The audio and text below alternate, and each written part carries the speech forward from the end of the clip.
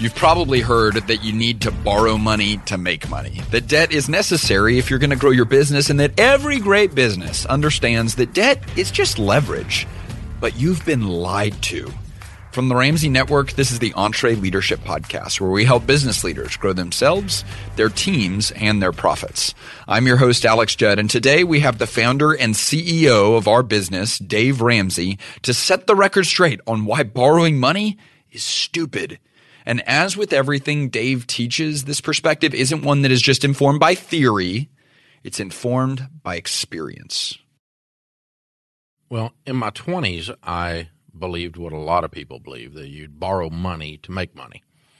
I got a degree in finance and the power of leverage and the simplistic formula that if you borrow at one interest rate, 5%, 4%, and you reinvest it and you make 10 or 12%, that you're making the spread.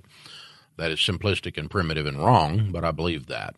Lots of people quote that to me on Twitter every day, but to show how ignorant I am, that I just don't understand the power of leverage. But I do understand the power of leverage, and I bought $4 million worth of real estate by the time I was 24 and 25 years old, and I bought it right, so I had a net worth of $1 million, which means I only owed $3 million on the $4 million, and I was making a couple $100,000 a year flipping properties and doing things, but leverage is a two-edged sword, and people never talk about the other edge of it. It only works when it works. Borrowing money only works when it works. And so what happened to us was we went broke because the bank called our notes, and we didn't have any liquidity. We didn't have any money. We weren't late on the notes. They just panicked, hysteria, tax climate that we were in, the presidential climate that we were in, and called, looked around, saw I had 90-day short-term notes for flips, and they called them. So we spent 2.5 years losing everything we owned. Well, in that process, I had an existential crisis, that everything that I believed evidently was wrong. Yeah. And so I went through this whole thing of my intellect being crushed and questioning. And as a Christian, I met God on the way up. I got to know him on the way down. And so I started studying biblical finance, and I found the borrower is slave to the lender, and I found 100% of the references in the Bible to debt are negative. And so as a believer, that puts a challenge against your finance degree. Yeah, no kidding. And you go, okay, somebody's wrong and somebody's right, because they're two polar opposites. And you can't just say, well, sometimes. Well, it's not sometimes in the Bible, and it's all the time in the finance classroom. That's right. That you borrow. And so I had to it took me a while. At first, I was in a position that I just bought it based on my faith. I just said, okay, I don't borrow money. God said don't borrow money. I don't borrow money, period. And then over time, I've started to understand the intellectual reasons for that, the mathematical reasons for that. And so I don't borrow money. Basically, when you borrow money, you increase risk. Mm-hmm. And when business people say, I can borrow $500,000 to buy this piece of equipment, they do not ascertain risk. They say, I can borrow this money at 6% and I can put the piece of equipment to work and I can make 12 or 14% on my money. But that's only if everything goes perfectly as it did in your head, and it never goes perfectly That's right. in business. About 90% of my ideas that I think are brilliant that I bring to the market suck. and when I borrow on them, it destroys my life. It doesn't work. But I think this is everyone sees you as the guy on the cover of the book cutting up the credit card and the guy that's yelling at people for taking car payments. But we don't always address the topic of debt for business. What you're saying is that the same principles apply to how you run your business as how you run your personal life. Absolutely. And if you want to look at it through the faith lens, you can't find it in Scripture. If you want to look at it through an intellectual lens, let's actually do real math in a real business case. Okay? If you get a finance degree and you get licensed in securities like I have been, and you've been in that world, we know in that world that we do not compare a high-risk mutual fund apples to apples with a low-risk mutual fund. Mm-hmm. There is a measure of risk mathematically. It's the height of the valley, the height of the mountain if you graph it. If you see the waves in a graph in your mind right now, the ones that are straight up and straight down have a higher beta A beta is a mathematical statistical measure of risk. Okay. And so we know that you can take the beta, drop it under the line, meaning an inverse mathematical formula, and it's being a little complicated here. Yeah. Okay. But the point is you can intellectually look at this and go, so when you add risk, when you adjust for risk, you can compare these two mutual funds, apples to apples, by putting the beta under the line. Inverse relationship. So you're adding risk into your math formula so that you can accurately look at the situation. Most people, 98% of the business cases that entree leaders have brought to me, and supposedly sophisticated people who criticize me on blogs, they do not have any measure of risk in their formula. They're not saying, what happens if this happens? What happens if there's a move in the marketplace? What happens if a customer doesn't pay me? What happens if it doesn't sell like I think it's going to sell? And it can be something as simple as a guy borrowing $90,000 to buy a dump truck, and it's going to work out. I'm going to haul a lot of stuff with this dump truck. Well, he can't get loads.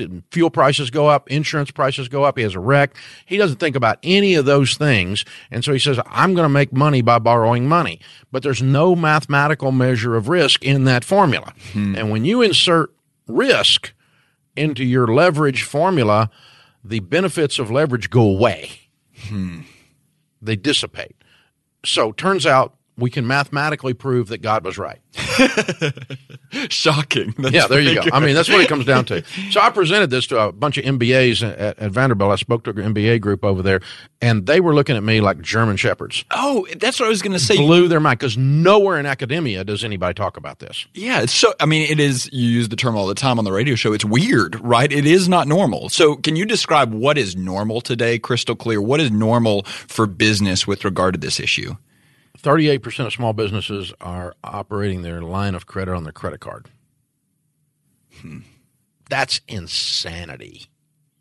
That's not just stupid. That's insanity. The rest of businesses have assumed, and they've believed these things. It takes money to make money. OPM, other people's money. Everybody borrows money in business, Ramsey. You just don't understand. And all this whining and rationalization that some of you listening to this are doing. You're pitiful. You're just pitiful. And so bottom line is this. If you will grow slower and with organic cash, you will stay in business. And you will grow your business steadily over time. You will make more money, and you will not take 5 steps back. It's kind of like the old game we used to play when I was a little kid, Mother May I. If you didn't ask permission to take steps forward, you got to take penalty steps back. And when you borrow money, you get to take penalty steps back. You add volatility to your life. You add anxiety to your life. You add stress to your life. And you know, the number one reason businesses fail in America today is cash flow problems. Cash flow problems are caused by 2 things: mishandling your taxes and debt. What do you say to the person that sits back and they say, well, you're sitting in a $70 million building, a $250 million organization, 900 team members? Easy for you to say. That's how I got here. Started on my card table. Shut up. Yeah, so we were debt-free from the beginning. Is that correct? I never borrowed a dime on this, ever. It has cash flowed everything we've done. We leased that other building over there 19 years ago, and I took a lease option on a $5 million building. I had never seen $5 million. There was no chance I was ever going to be able to option that. I had a 5-year option to buy that building, and we leased 2 of the 4, or 1.5 of the 4 floors, and took options also, first right of refusals, so we could grow. Yeah. So as other people moved out, we moved in. Leasing. We were a tenant. We don't borrow money. And about the time we filled that building up and ran the rest of the tenants out, we were coming to the end of that 5 years, and I just, God, if you want me to have this building, you're going to give me the money, because I don't borrow money. And, you know, we had scraped out the nickels out of the corner of the couches, and because by then, by the way, the building was worth about $12 million. And to close on it at $5 million would be like, mic drop, right? That's right. So I'm dying to do it, but I'm not borrowing money. So there was this little bit of angst there. Yeah, no kidding. Like making me, because I'm a real estate guy. I really wanted to do this deal, because I'm leaving $7 million on the table if I walk away from this option. But, I mean, we right under the wire and got it closed, and just barely. And I still own that building today. But here's the thing. In 2008, when everything stopped. Yeah, that's right. You know, when they close up everything for the coronavirus and you can't do business, when they close up everything for the tornado and you can't do business, when they close up everything for the hurricane and you can't do business. And by the way, you don't control those freaking things. Those are outside variables that come at you. The only thing you can do is be ready when they get there. And the way you're ready when you get there is you don't have any payments. Very difficult to go bankrupt when you don't have any debt. That's right. Was it a decision from day one? Like, did you know when you were starting the business, we are a debt-free business and we will be like that from the beginning of time? Or how did that decision progress? Because I'd gone broke and I was starting from nothing, and I had adopted these biblical financial principles. I don't borrow money, which would mean that my business doesn't borrow money because I would have been borrowing the money. So just because you walk it over there and put it under a business hat doesn't mean it's not any different.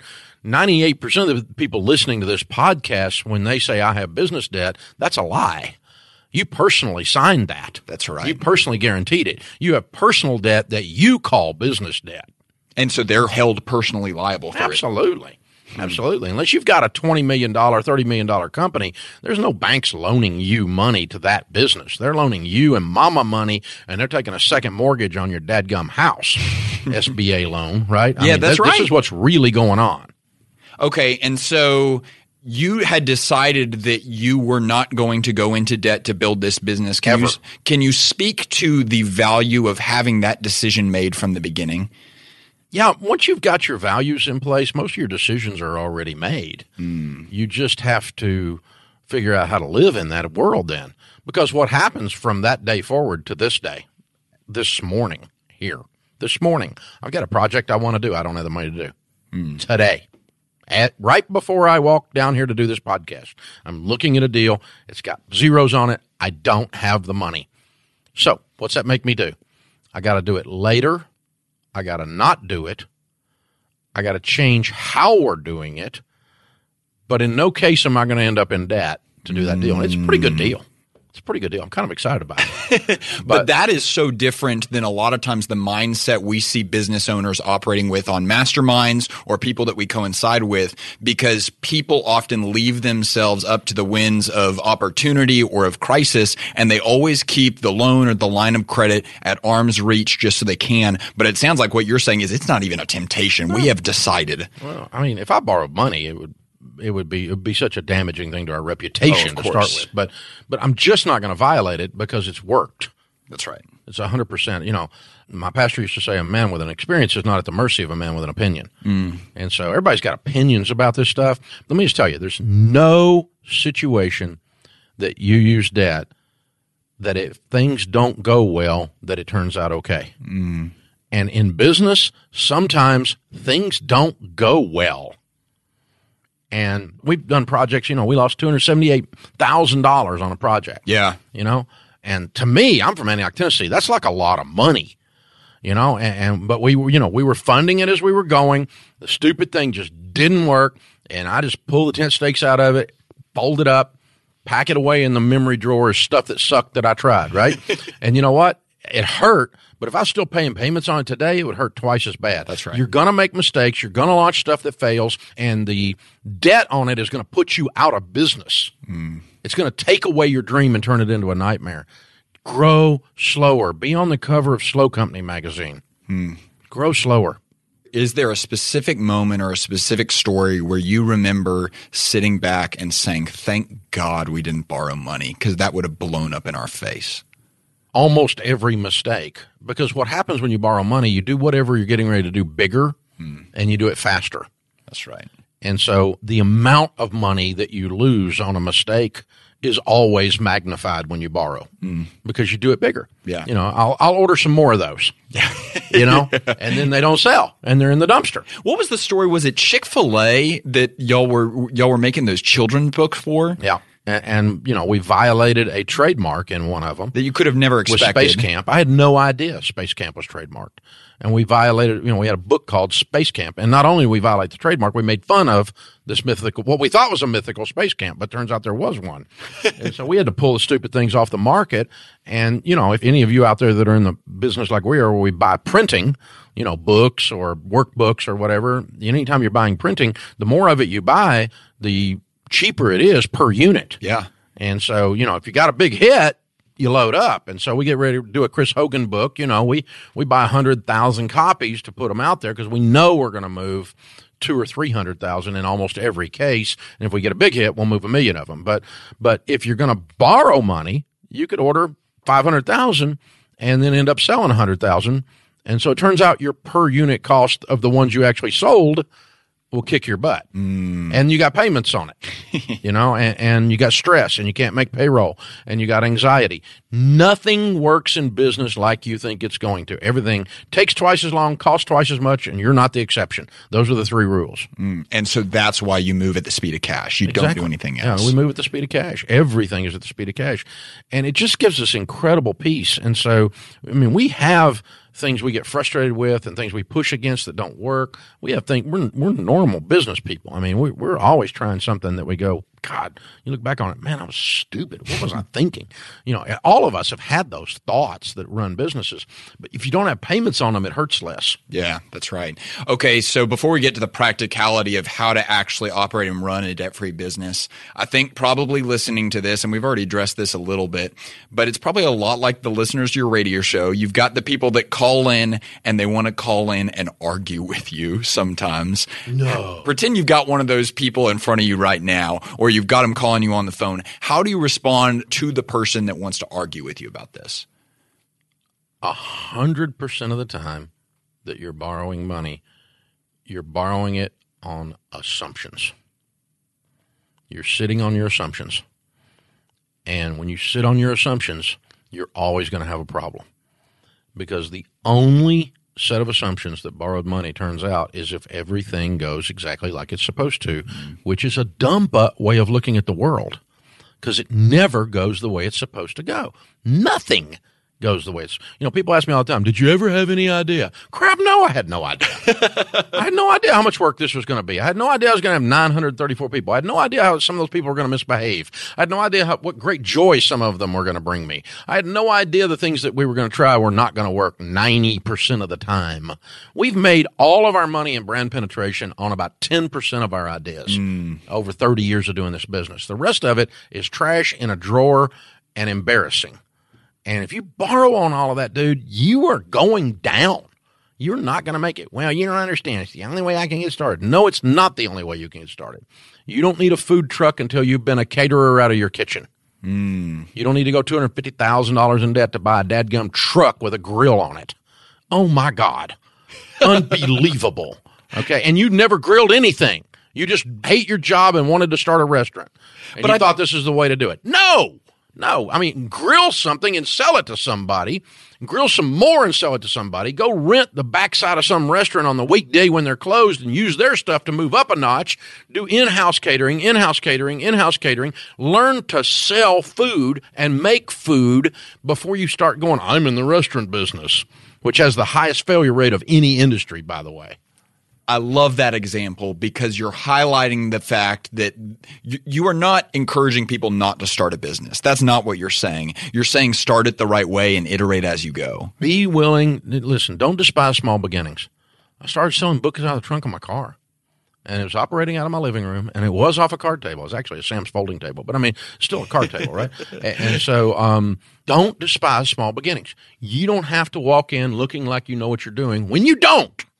Why don't people do that naturally? Because of pride.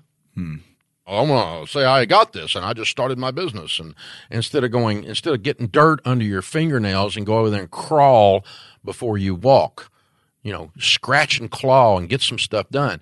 You know, we saw those little blue financial piece books out of the trunk of my car. They were stacked in my living room. I didn't even rent an office. You know, I mean, we didn't have the money. We made the books sell. We made the business model work. We proof texted it in the marketplace. I didn't even know that's what you called it, but we did it. And we walked out. We did a little bit. And then we made a little money and we put it all back in. Yeah. We made a little more money and we put it all back in. And we made a little more money and we put it all back in. And every time we put it all back in, some of it worked, some of it didn't, but more of it worked, enough of it worked that we made profit. And every time, you know, Sharon and I lived on nothing. And we just rolled it back into the business. I don't want you to not live your dream. I don't want you to turn your dream into a nightmare. Yeah. And you don't know what you don't know until you've done it. And so get out there and proof text this stuff, meaning prove your idea in the marketplace. Make people give you money for your idea. They're called customers, not theories. Let's talk about the other person that is listening to this right now or that calls into you and they are willing to be coached, but this is rocking their world. And they have never looked at business from this perspective. And they say, okay, but I've got debt on my business. Where do I even begin, Dave? If you've already got debt on your business, then you develop a game plan to pay it off. Okay. And so there's two things that businesses have to survive long term: zero debt and piles of retained earnings. Business version of an emergency fund. Okay. And so how do we build those two things? Well, you need to quit taking all the money home from the business. And so what we tell folks is figure out what your living wage is if you own the business. What do you need to take home to survive? Yeah. No fancy cars, no luxury items. You got debt and no money. Okay. So let's call it $60,000. Okay. So you're going to put yourself on a $60,000 salary in your profit and loss statement. Then that creates, after you are paid your $60,000, what profit comes to the bottom line. When that profit comes to the bottom line, put the lion's share of it on debt and some more of it over into retained earnings. So let's say you paid yourself $60,000 and this month $10,000 came to the bottom line. Put 8 of it on the debt and put 2 in the bank. Okay. 80-20 or 70-30 or 85-15. Some ratio like that. 90-10. I don't care how fast you want to get out of debt, but put the bulk of it on the debt and yet still save some money. That's different than we teach. That's what I was going to say. That's not rice and beans and rice necessarily. Well, it is because you're not really taking any luxuries out of the business. Because Okay. a lot of people are used to living a little higher on the hog out of the business.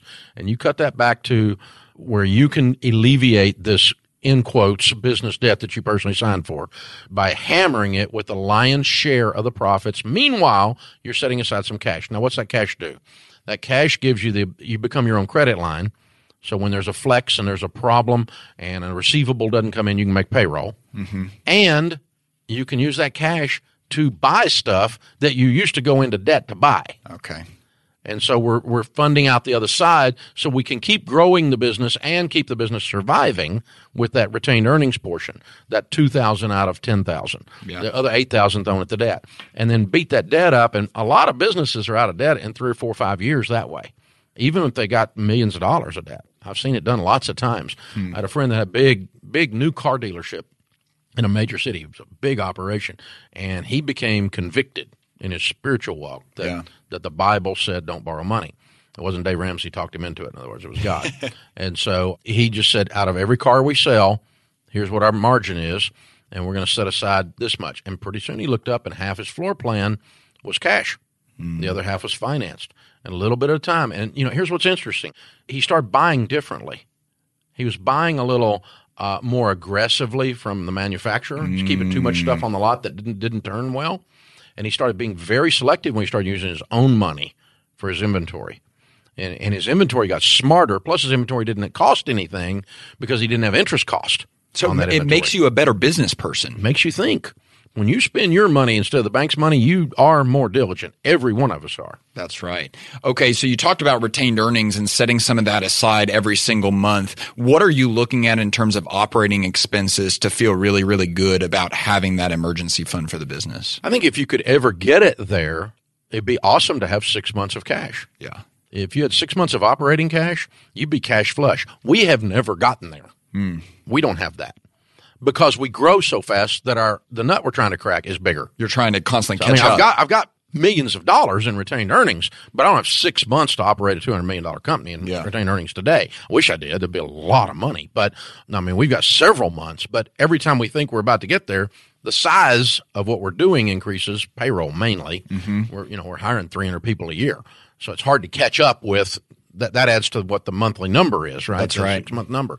So we've always grown faster than we've grown retained earnings, but we've grown retained earnings respectably so that we don't get in trouble if there's a freeze in the economy temporary due to something. Mm-hmm.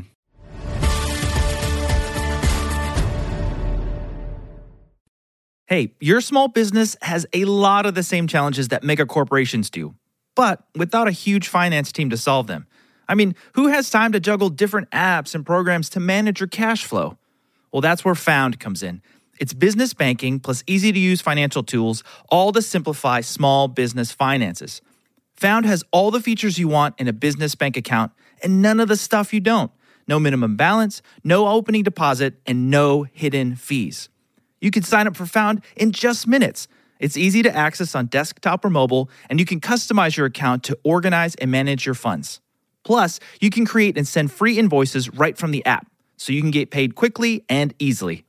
It's time to move on to better business banking, designed to help small business owners succeed. It's time for Found. Get started today for free at found.com/entree. That's found.com/entree. Found is a financial technology company, not a bank. Banking services are provided by Piermont Bank, member FDIC.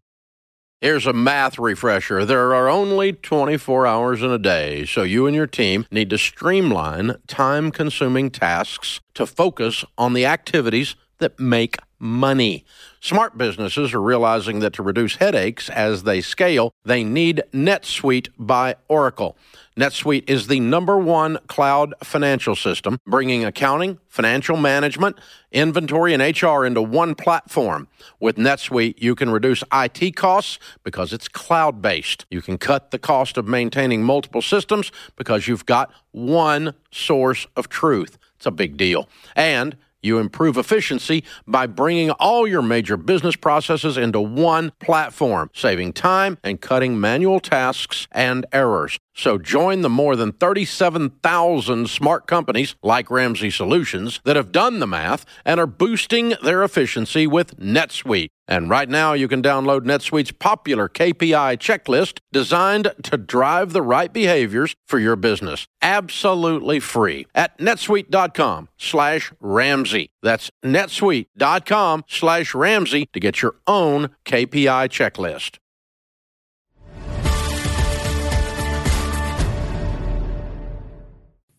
It seems like a lot of times where people get trapped by this idea that I need to take out a loan or I need to get a line of credit is between those stages of business. So we talk about treadmill, Pathfinder, Trailblazer, and a lot of times people will be on their stage and they'll plateau and they think that the answer to get to the next stage is I need more cash flow. I need more money and it's got to come from the outside. I see it 3 times. One is there. I see it at the treadmill when you're starting. That's right. Yeah. You're starting. I can't start. You Yeah. can't start with nothing. Everybody knows that. Which is absolute crap. I did it, so shut up. That's right. So, you have to have this piece of equipment or you can't operate. Yeah. Bull. Okay. Rent it, outsource it, figure it out as a treadmill. The second time is when you're on that stage and you feel like you plateaued, you feel like you're stuck. Yeah. And what you have there is not a finance problem. You have a business model problem. Explain that. What got you here won't take you there, is what the problem is. You've been doing it this way and it got you to this point, but you're going to have to break it before it's broken. And you're going to have to change the way you're looking at this. Is there a different way to deliver? Is there a different vendor? Is there a different pricing model? Is there a different collections process that you're going to use to change your cash flow problems? You can get to a certain point, but at a certain volume, then you've always got to shift your business model. We've shifted ours around here 28 million times, it feels like. All we do is change stuff because we just you bump up against a ceiling. And the way you're doing it, analog instead of digital, the way you're doing it, it can't get any bigger logistically. You just can't get it done. A simple example of that. Okay, let's say when I first started, I was doing one-on-one coaching. Yeah. Now, there's only so many hours in a day. So if I'm charging $200 an hour, I fill up all my hours 6 weeks out. That's all you can make. That's it. I hit a plateau. And so I got to borrow money to hire people. Maybe not. Maybe I need to diversify my product line. Maybe coaching's not the only thing. Maybe I need a class and some books. And maybe I need a broadcast process that actually makes money. That's what happened to me. That's right. I went from coaching to those things in the early days because I hit a ceiling with the business model, the way it was designed. I had a logistical analog blocks to it, and it couldn't scale anymore. What got me there wouldn't take me here. And you have to break it. You have to look at that. The other thing I see is, and this is the most dangerous of the 3. Yeah. And I see it all the time, and you guys doing coaching as well. Everything's going along, and you look pretty smart, and you are pretty smart, and you're doing the stuff the way we're talking about doing it. And here comes the dream deal. That's right. Biggest customer in the world, and I can triple my business with this one customer. And it will never come around again. This is my only shot. If I miss this, it's like, the clouds opened up, right? The sunbeam came down, and this must be from God. It's not. It's from the devil. Okay? I'll just tell you. It's from the devil. It's temptation. It's the temptation of life is what it is.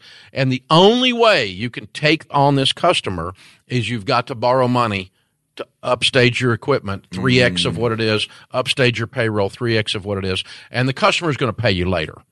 They're always going to pay you later. They never pay you up front in order to get this deal done. And you know that because when you go back to them and say, I would really love to do this, but I don't borrow money and I don't have all the equipment I need to pull it off.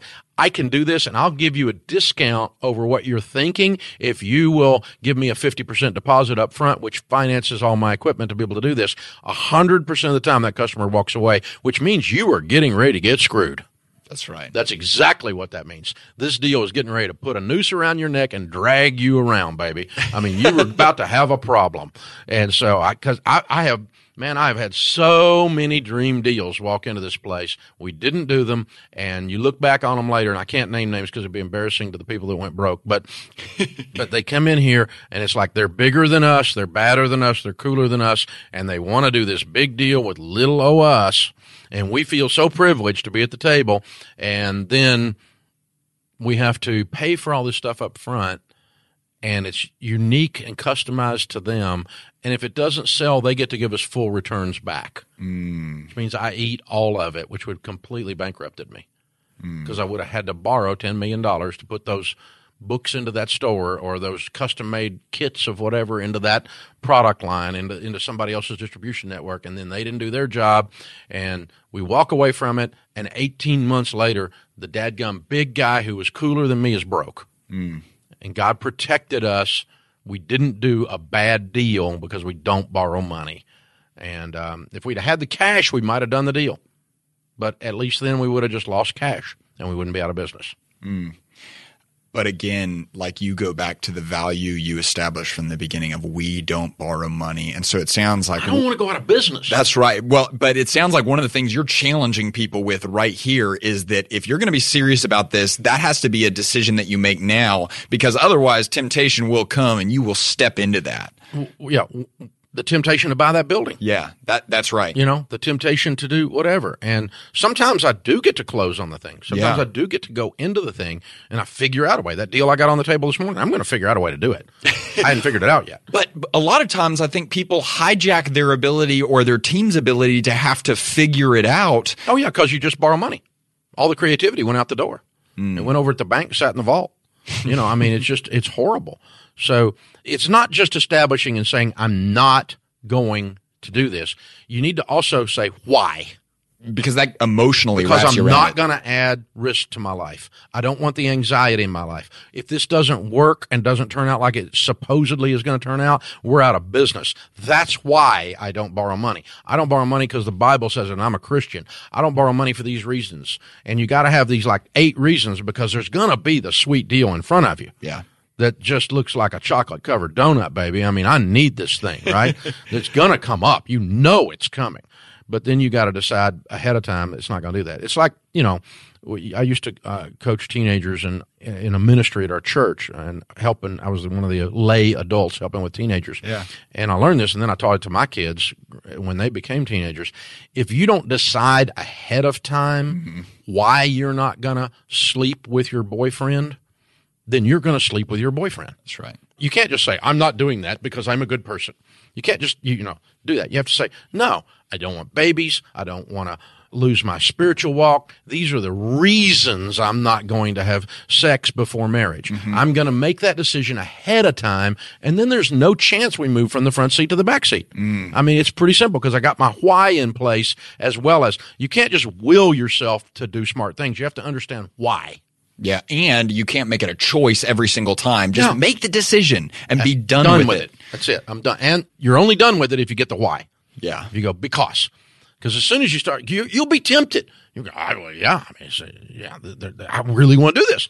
Then you go, no, it's not worth the trade-off. Yeah. It's not worth the trade-off. Okay, so someone's listening to this right now, and maybe it's kind of like the people that call you on the radio that are like, man, Dave, I agree with everything you're saying. Now can you just talk to my spouse? And the business people are saying, okay, I agree with everyone you're saying, but I've got this business partner or I've got other stakeholders that I've got to convince around this. What do you tell that person to get the other people on board? Replay this podcast, I guess. Yeah. But because, I mean, the reasons we've been laying out are there. It is no matter which lens you look at it through, mathematical, business acumen lens, risk lens, spiritual lens, cash flow lens, never makes sense. Yeah. Every one of those, if you apply good critical thinking skills to it, will lead you to say, you know what? I'm willing to grow slower. Godliness with contentment is great gain. I'm willing to walk a little slower so I don't stub my toe, so I don't have to take penalty steps back, or worse yet, completely go out of business and turn my dream into a nightmare. I've always had a dream of owning a business. How many times have we all said that? Everybody listening right now, and me included. I've always wanted to own my business. I've always had a dream of owning it's a great American dream to own my business.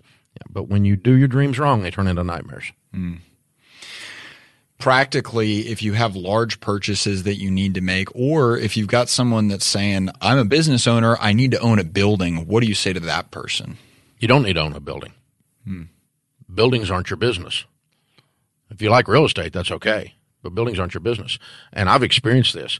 Once you buy a nice building, if you outgrow it, it starts to feel weird, because it's like there's two parts of me. There's the landlord part of me that doesn't want to lose my best tenant, which is me. But my business is now starting to be formed around a building. They're competing against each other. Yeah, the business is limited by the building. But yet I don't want to move it because it's my building. And so you've got this paradox where now the tail's wagging the dog. Now the building is telling the business what to do. The shape of the building, the size of the building, the location of the building, the neighborhood around the building, whatever it is now telling the business what to do, which if you didn't own the building, it'd be a no-brainer. We got to get out of here. We got to get out of here for whatever reason. And you just move. You're in a restaurant and you've been there 5 years, but man, everything is falling apart all around this neighborhood. I got to get out of here. My customers won't even come down here. They're not safe. Yeah. This is not a good location. If you own that building, you've got two problems. Yeah, no kidding. You have kidding. A business problem to move, and now you've got an empty building in a bad neighborhood. In my case, I outgrew a building, and we actually bought a building next door, another little condo next door, office condo. And then we started leasing, and we had almost as much space leased as we had in the other building before we got into this one. That's right. And we had a shuttle that went around everywhere. I mean, we did everything in the world, but because we were bound and determined, I was bound and determined, and I put my leadership team on notice too, and they held me accountable to not let my real estate, Dave, tell us how to run the business. And the building will do that. If your business is not flatlined, meaning it's not completely stable, not growing, not declining, extremely predictable, boring, then you really question whether you want to buy a building or not. Yeah. So you advocate people rent? Most of the time. But now, if you've sat in one place, I got a friend that has a 6-bay garage, and he makes a lot of money. He's a great mechanic, foreign stuff, and he does, a buddy of mine, personal friend, and he does a really good job too. But he's had that thing for years. He has no desire to have more stores than that one. He has that one store. He's going to run those 6 bays. Everything's good. He's had it for 20 years. Yeah, buy that building. Sure. Pay cash for it, but buy that building. That's fine. But everybody, what's your goal here? Your goal is to run a business and grow a business and let it make the flexible moves it needs to make in the marketplace. And I promise you, real estate will constrict you in your business thinking if you're not very conscious about it and very careful. Are there any other prevalent lies that people should be prepared to hear about business debt? Well, I think there's a kind of almost an immaturity, an emotional immaturity around the discussion. It's almost like a little kid on the cereal aisle that mommy told him he couldn't have that cereal, and so he's red-faced, sticks out his lip, and throws a fit. And that's kind of how people react when I tell them, no, don't buy a $250,000 food truck. Yeah, it's an emotional issue for They people. get mad. Yeah. You're telling me not to live my dream. No, I'm telling you not to live a nightmare, son. And you're going to have a nightmare.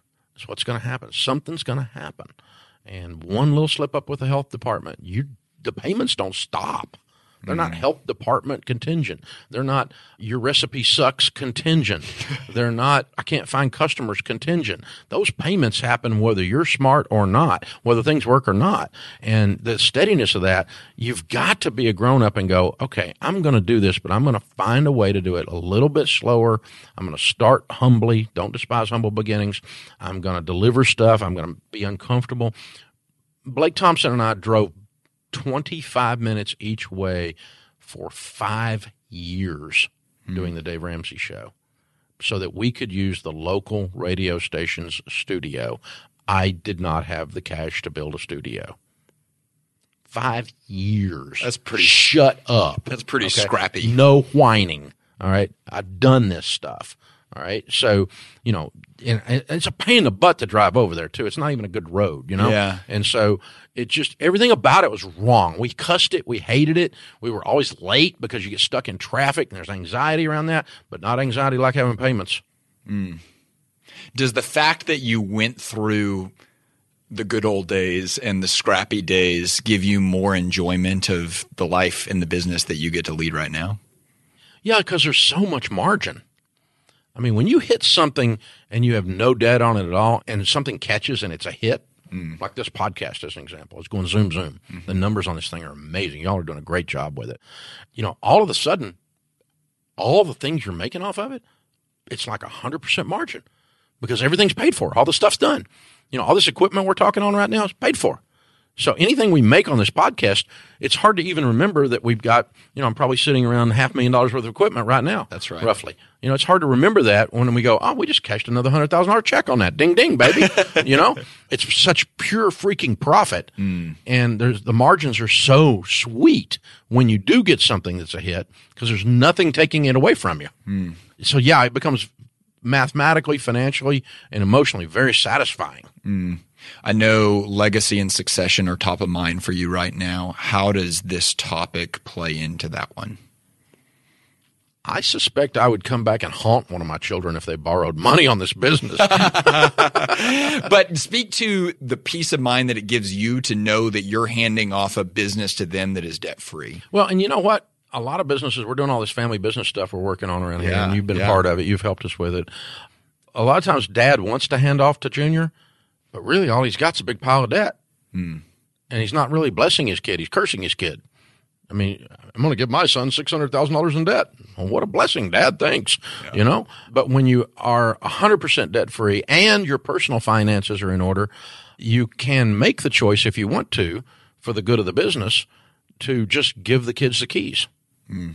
My children will pay zero for this, and it's 100% going to be theirs. It's already 99% theirs. From an estate planning standpoint, we've already transferred it all. I own the only voting stock, people, so we're okay. But the bottom line is I'm not going to charge them a dime. Yeah. Because it's not mine to start with. I'm managing it for God. So what I'm really transferring over is their responsibility to manage this for God. It's a big asset, obviously. But I don't need the money because my personal finances are in such good shape. I don't need any money out of the business. And there's no blocker on the transfer called debt. If there was a big bunch of debt on this, then they have to go, do I really want this? Do I really want to take that on? And is the bank going to go along with the next generation taking it on? That's right. One of the things we teach all the time at our Master Series event and Summit event is within those 6 core drivers of business is that core driver of profit. And the core belief that we always talk about is that profits fuel purpose. So I'd love for you to teach on how this topic really relates to the overall mission and purpose and value of leading a business. Well, everybody's got to have a different purpose, obviously, but our purpose is aligned with my friend Simon Sinek's new book, Infinite Game. So our purpose is not, we don't have an end game to take it public. We don't have an end game to sell it. We're just going to run it generationally. We're just going to run it. We help people. We're going to keep helping people. And so that's our purpose. And our purpose then is to help more people. We've got enough. Ramsey's have enough. We're in good shape. We don't need any more money. We'll take some profit out of here occasionally, but we don't mind plugging the vast majority of it right back in as long as we can help more people. Grow the business, grow the business, grow the business. That's our purpose. And so profit is increased and has a higher probability of actually occurring, period, when there's no debt. You don't have any payments, you make more money, and you're probably going to be here tomorrow, which you might not be. And so that allows us to plow more back into, which oddly enough, the more money we make, the less need we have for debt. So profit drives purpose in that way. We don't have a need for debt when we come back around to do the next purchase unless we just have a dream that's bigger than what's going on, which is what happened this morning here. I got a dream right now that I just landed on my desk. I got to do this. I got to figure it out. But so I can't always do that. But most of the stuff we do around here, we've just got the money because we make money and we don't pay the bank any of it. It's kind of a cool formula. If you could go back and talk to yourself before you went broke, before everything went wrong, and you had the difficult task of convincing old Dave what new Dave knows now, what would be the things that you would say to try to get through to his head? He was so stupid he couldn't be helped. There's no chance you were going to talk that guy into anything. He was hard-headed, arrogant. He had no chance he was going to listen to anybody. That's why he went broke. What you're saying here, though, is that you don't have to go broke to do this. You don't have to do what you did to do this. No, you don't have to go through drug rehab to figure out drugs are bad for you. Yeah, so how do you manufacture that, though? It's not a manufacture. It's just a knowledge thing. I don't have to sleep around to figure out that's probably not going to work for my marriage. I can observe other people that it's destroyed their lives, and I can believe on principle as a value of mine that I'm not going to do that, all those kinds of things, right? And so I don't have to do drugs. My kids don't have to go in debt to figure out that that's bad. You can grasp it intellectually, spiritually, emotionally, and go, okay, I'm buying those ideas. I'm just not sure that redneck kid you're talking about would ever listen to that. So, but if you could have gotten through to him, I was just, what it amounts to is I was so ambitious and so driven that I specialize in doing things that people never do. I still do that. And so that portion of my personality was malignant in those days. And so I truly believe I wouldn't have listened to anybody. I mean, my grandpa tried to tell me I was borrowing too much money. Yeah. My grandpa, what did he know? He was just a guy, he's just a guy. He was head cost accountant at Alcoa, but what did he know? Just a guy. Just a guy. And, he drove an old truck. What does he know? I got a Jaguar that I had debt on. What does he know? Oh, he knew a lot. Coming back a little bit, you talked to our team, it was probably 2 weeks ago, about how the world right now is a little bit of a wild roller coaster. And certainly that's the case with the marketplace. What is the final word of encouragement you would give to all the small business owners that are out there listening to this podcast? Y2K. You even know what that is? Did it end the world? Nope. Put it in the same bucket with this other hysteria. Listen, people who are panicked and people who are drunk make bad decisions. And there's a whole bunch of people out there right now that are both. And so most of them are in Congress. So don't be panicked. Keep a clear head. Calm down. Calm down. Now, here's the thing. When 2008 happens, when actual things hit the marketplace, and some people are going to experience some downturns in business, and some are experiencing upturns in business. If you sell hand sanitizer or toilet paper or cold medicine, you're doing really good right now, that's Procter & Gamble, okay? But if you sell, if you're in the cruise business or you're in the airline business, you're going to have a hard time. Yeah. And so what happens is, this is a perfect example. This is not something that's in your control. It's not something you could have ever assumed was going to occur when you borrowed money to do this business idea. And anytime stupid is stress tested, it reveals. When everything's going good, stupid can look smart. But when you stress test stupid, it shows up. And that's what these events do. They're stress testing your broken theories about money and borrowing money and having no retained earnings, to where next time it comes around, some people like 2008, they learned their lesson.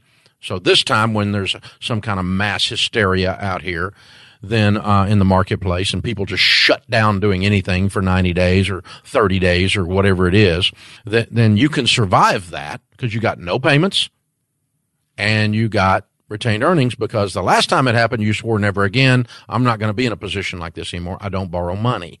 And so the bad news is that stuff like this happens. The good news is it's going to reveal the stupidity that you thought was truth. And you got to stop it. And this is your opportunity to change course right now. This is your wake up call. And so I think it's awesome because it cleans out stupid. I mean, you know, people that are stupid aren't going to be in business anymore. They're going to be gone. This is going to shut them down. It's what happened to me when I was stupid. Yeah. I mean, the market changed, the banking climate changed, and everything was going good. I was paying all the payments. I was making money. Everybody thought I was a golden child. Everybody thought Dave's so smart. And then my stupid got stress tested, and the house of cards came falling down around my freaking ears. It's really harsh. The marketplace is harsh. Yeah. It will flat out bust you in the nose if you leave your nose available. But it's also true. Yeah, it wakes you up. And the trick is to learn from it. If you're freaking out right now because you got cash flow problems because everything's slowed down because of whatever, then that's your wake-up call, baby. What you've been doing was wrong, and this is your time to change it. And so it's wonderful news because the horrible thing happened to me. I went broke. Wonderful news. I learned my lesson.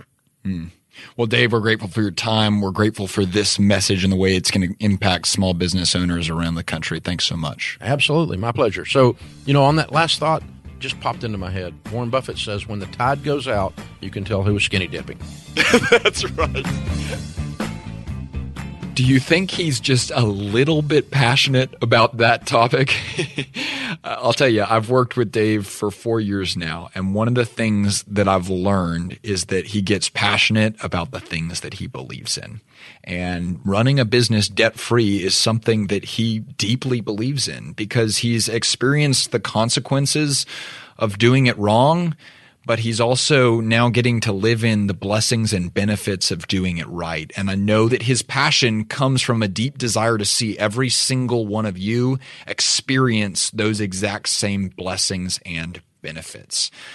And here's the deal. We're really excited about this. Dave is going to be doing a small business hour on his radio program, The Dave Ramsey Show, where he's going to take your questions about running a business debt-free. We have no doubts that this probably riled a lot of you up, and you're probably thinking some thoughts you've never thought before about the operations and logistics of your business. And Dave wanted to open up his time to answer your questions.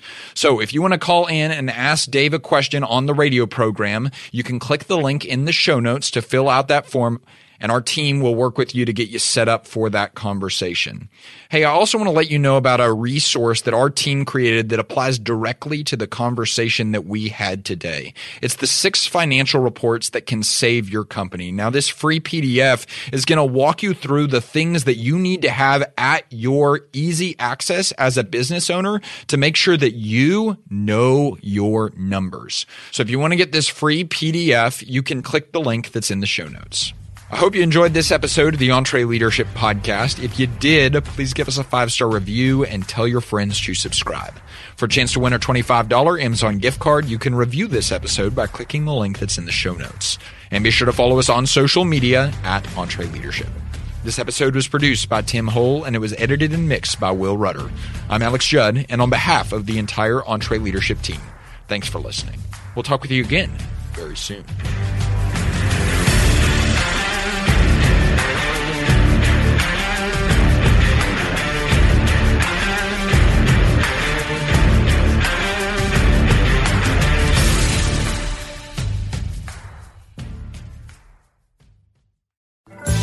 If you enjoy this podcast, you should check out other great podcasts from the Ramsey Network, like The Ramsey Show. We want you to take control of your life and money once and for all. I'm Dave Ramsey, and along with my co-hosts on The Ramsey Show, we'll give you straight talk on everything from budgets to career to relationships. Join us as callers from all walks of life learn how to get out of debt and start building for the future, and how you can too. Listen to The Ramsey Show wherever you listen to podcasts.